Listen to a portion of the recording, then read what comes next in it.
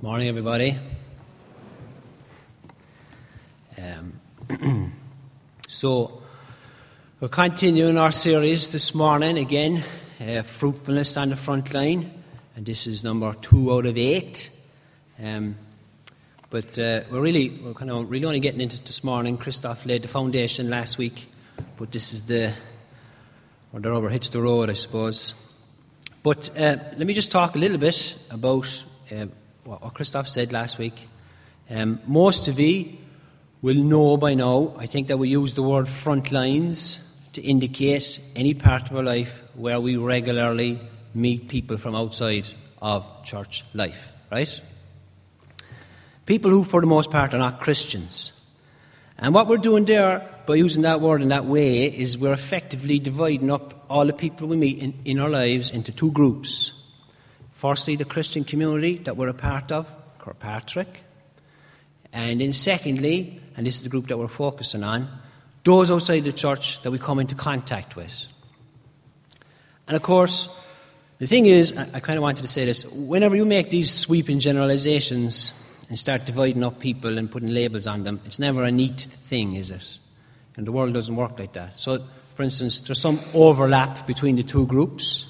We meet some people from the church in our daily lives, right? And we meet Christians from other churches as well. And also, and I really want to put this one out here, there is a very important group that doesn't fit neatly into this division that we're making, because there is a group that has 1 foot inside of the church and 1 foot on our front lines. And that group is our children. Not just our own children, but the kids of the people sitting alongside us every Sunday morning.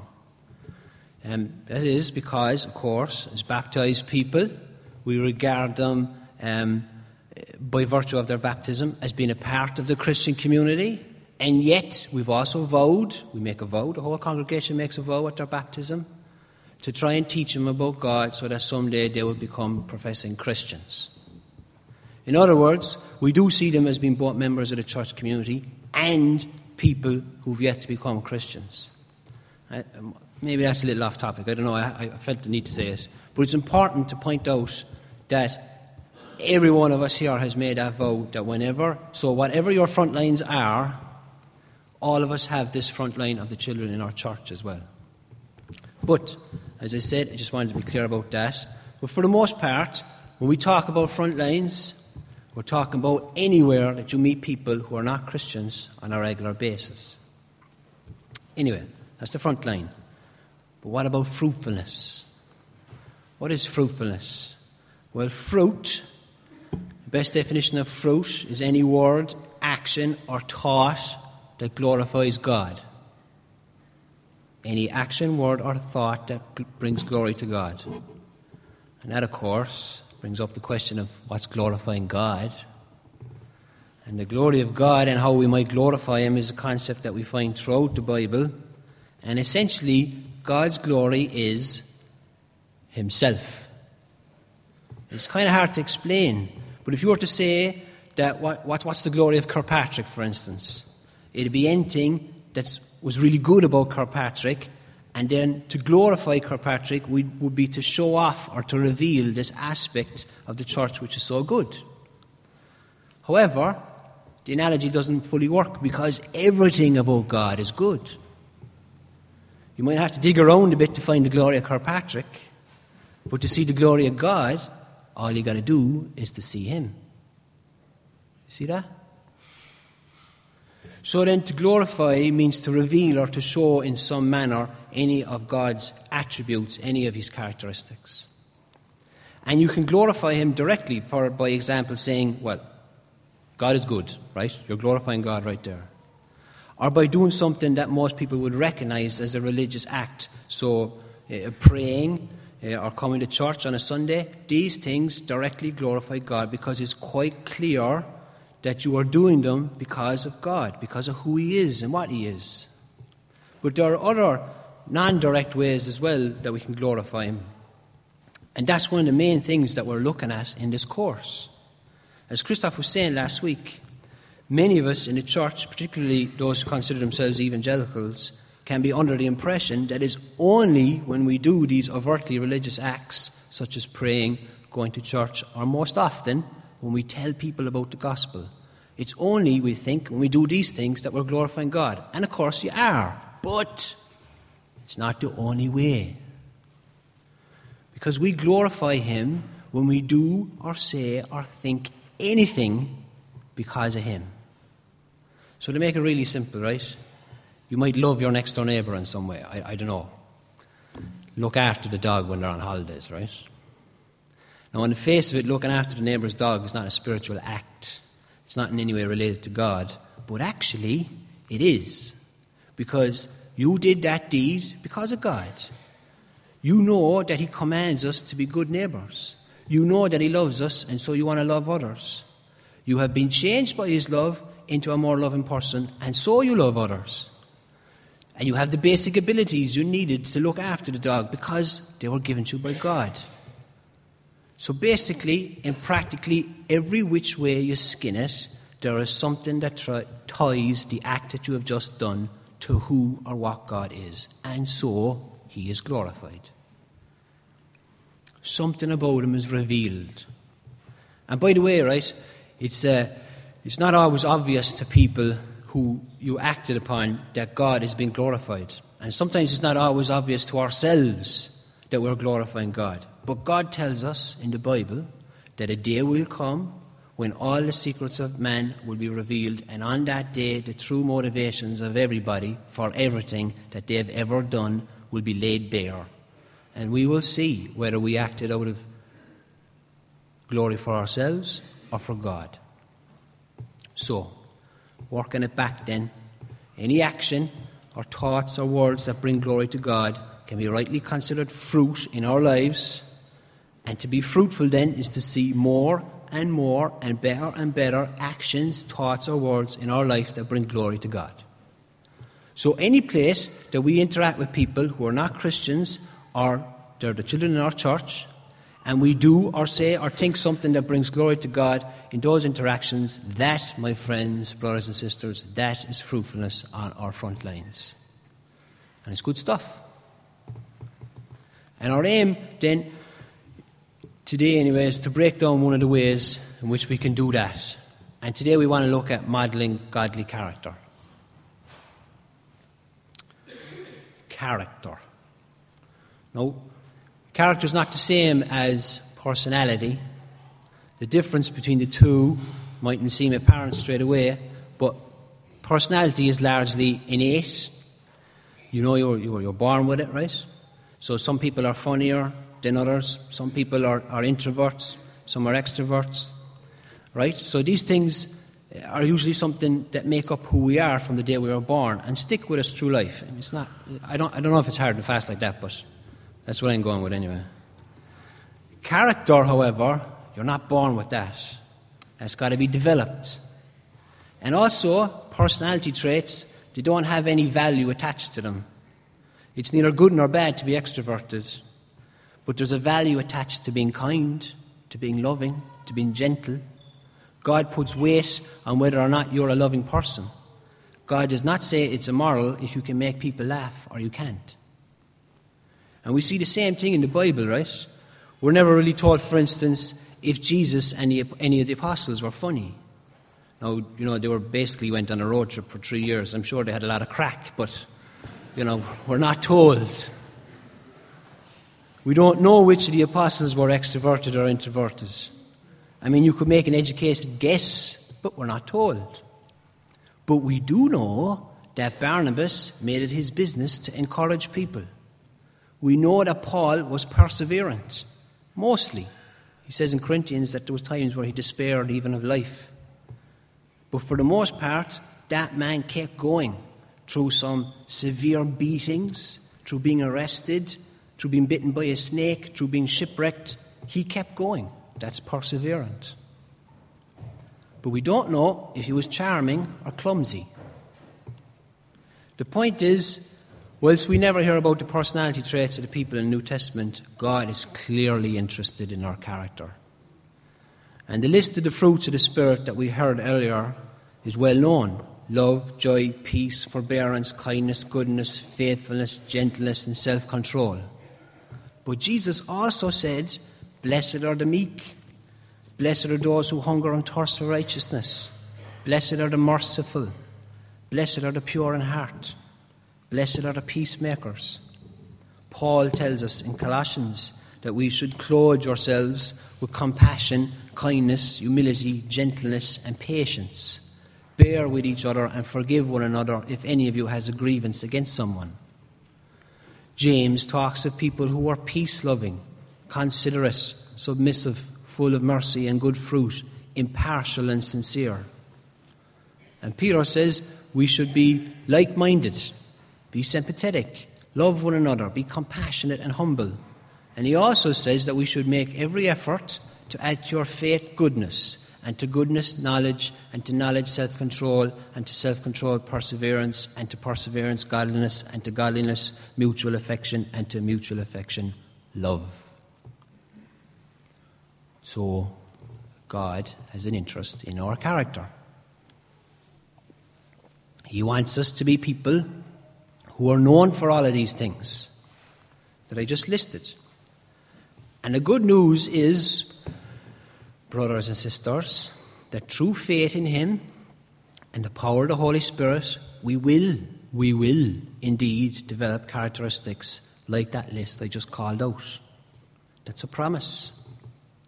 God is glorified on your front line when people around you know that no matter what everyone else thinks of her, you will still be kind to her.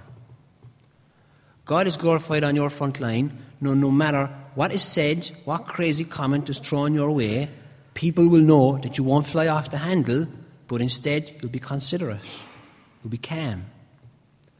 God will be glorified in many ways when our good characteristics are seen by the people on our front lines. And sometimes, it can take years, actually, before someone can see that you actually are a kind or a good person. But eventually they will. But it doesn't matter if it's seen or not. It doesn't matter if it's recognized by others or not. Your displays of godly characteristics on your front lines bring glory to God. That's the basic point of my sermon today. Nonetheless, that list is daunting, isn't it? I wonder how you felt as I read it out.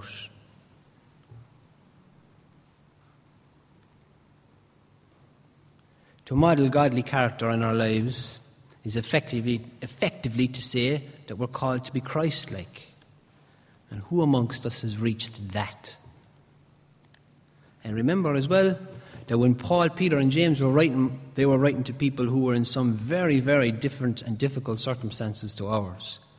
They had a life presented to them that was much shorter and much harder. Now, the reality is we're all works in progress. But sometimes we reckon we're doing a lot worse than we think we are.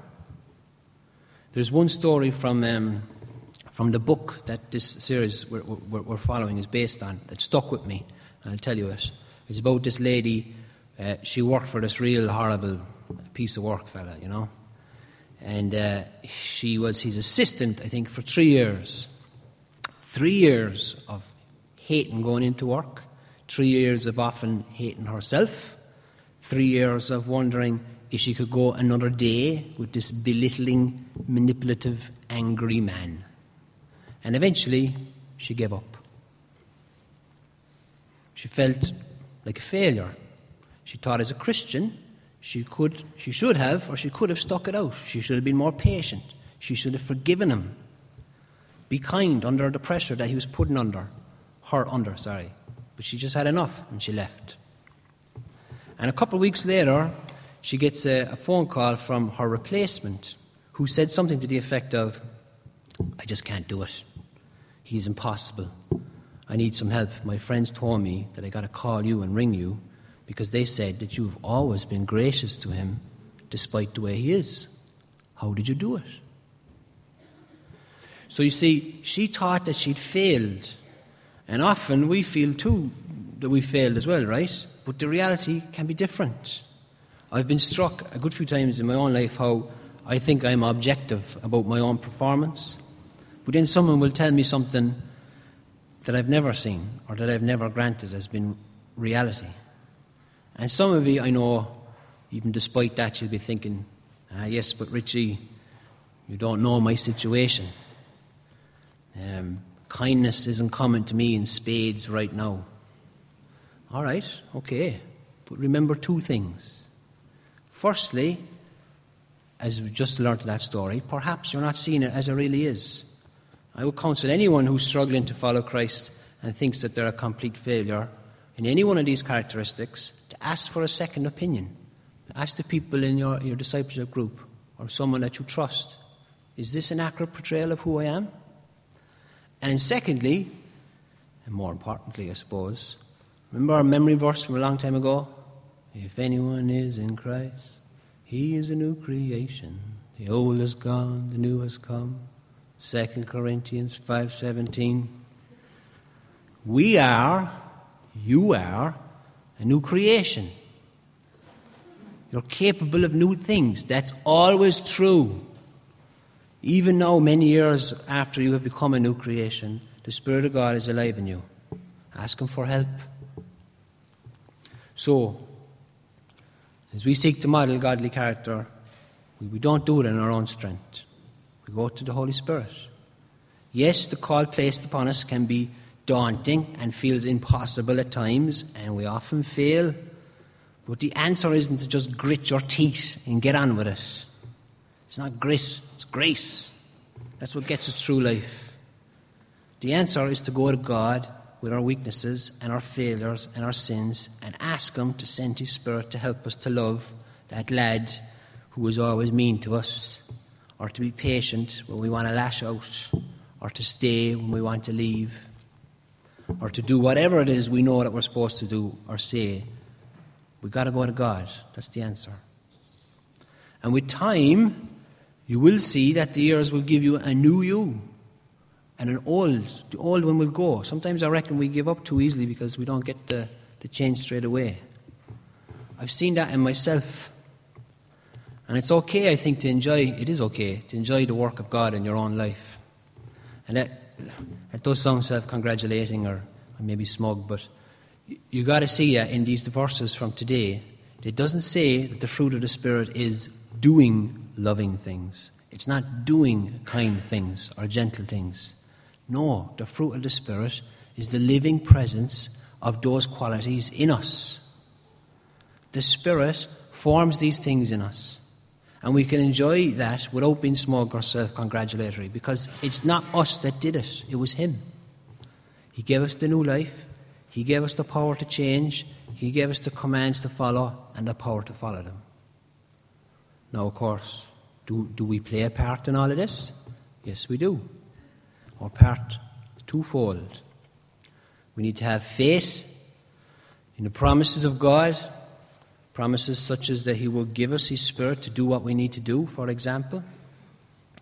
And secondly, and Paul talks about this in our passage, we need to put to death the characteristics that are bad. Paul's list is good, it covers a large swathe of life. He says sexual immorality, impurity, debauchery, idolatry, witchcraft, hatred, discord, jealousy, fits of rage, selfish ambition, dissensions, factions, envy, drunkenness, or orgies, and the like, he says. Now I'm going to assume, that a few of them are in commonplace here in Kirkpatrick. Well, maybe, who knows, But I'm sure that some of them are very common. The old books talk about mortifying the flesh or killing the sinful deeds. I'm not going to say, actually, I haven't given an almighty amount of thought to this concept.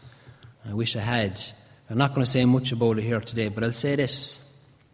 Putting these things to death is not a pain-free process, nor is there any shortcuts to be had.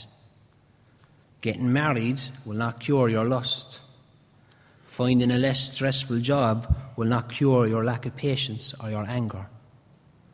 In fact, I'd go so far as to say that there's a good chance that the sins that your particular environment are making you see is the work of the Lord to make you face up to them and repent. Now look,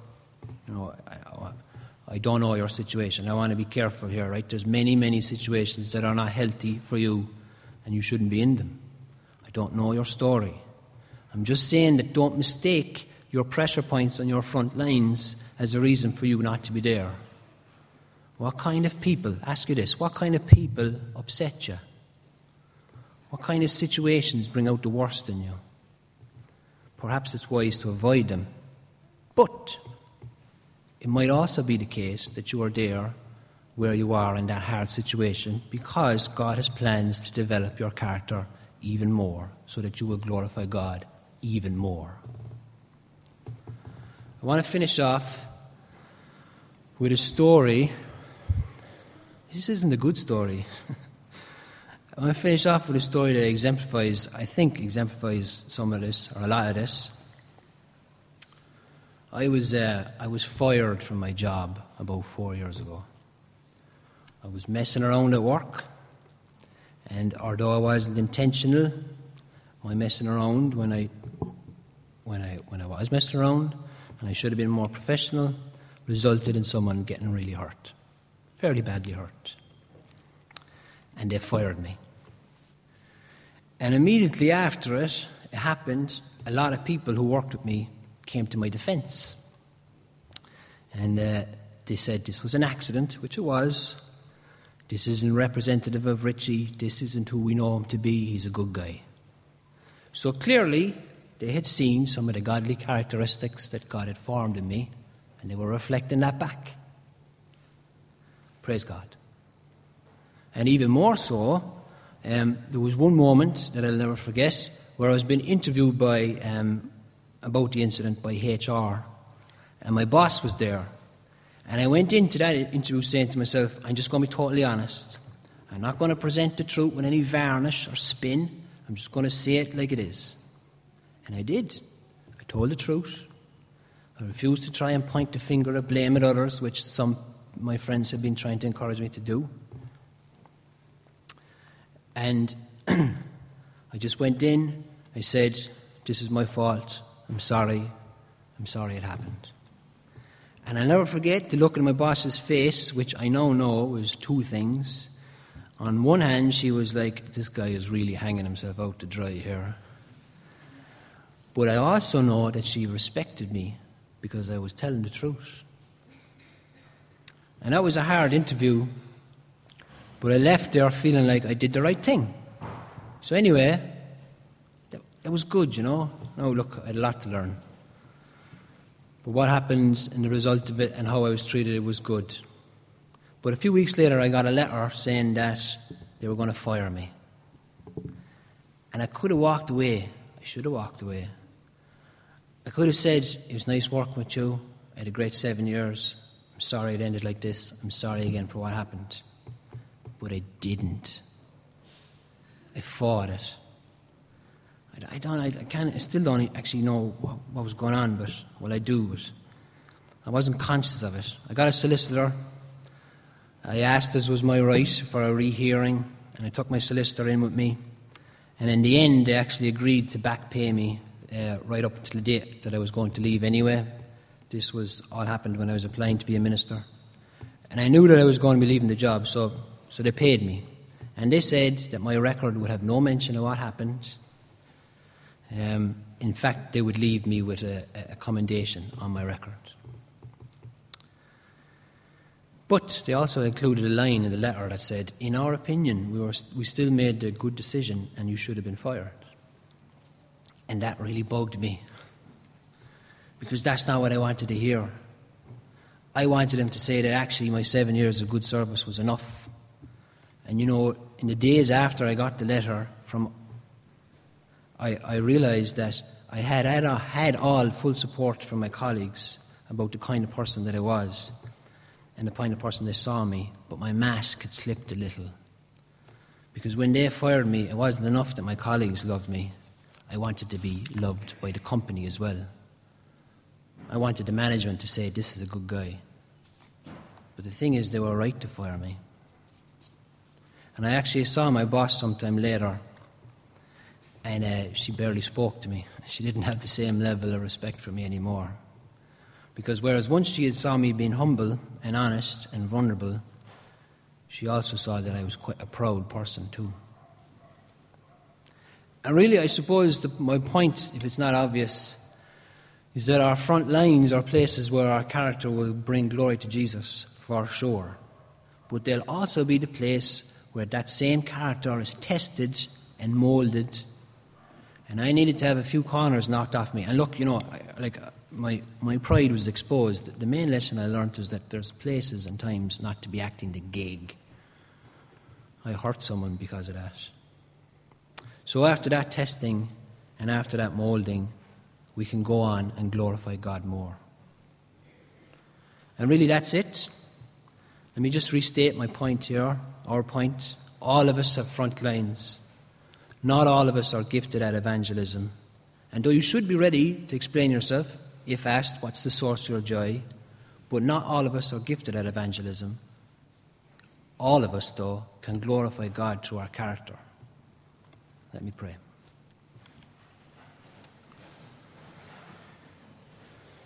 Our Father in heaven, send your Holy Spirit before us every day, into every room that we go, into every conversation we have, and use these times to make us better people because of Jesus and for Jesus. May you be glorified in everything we do, and when you are not, change us, mould us, and help us to kill off that which you don't want in our lives. Amen.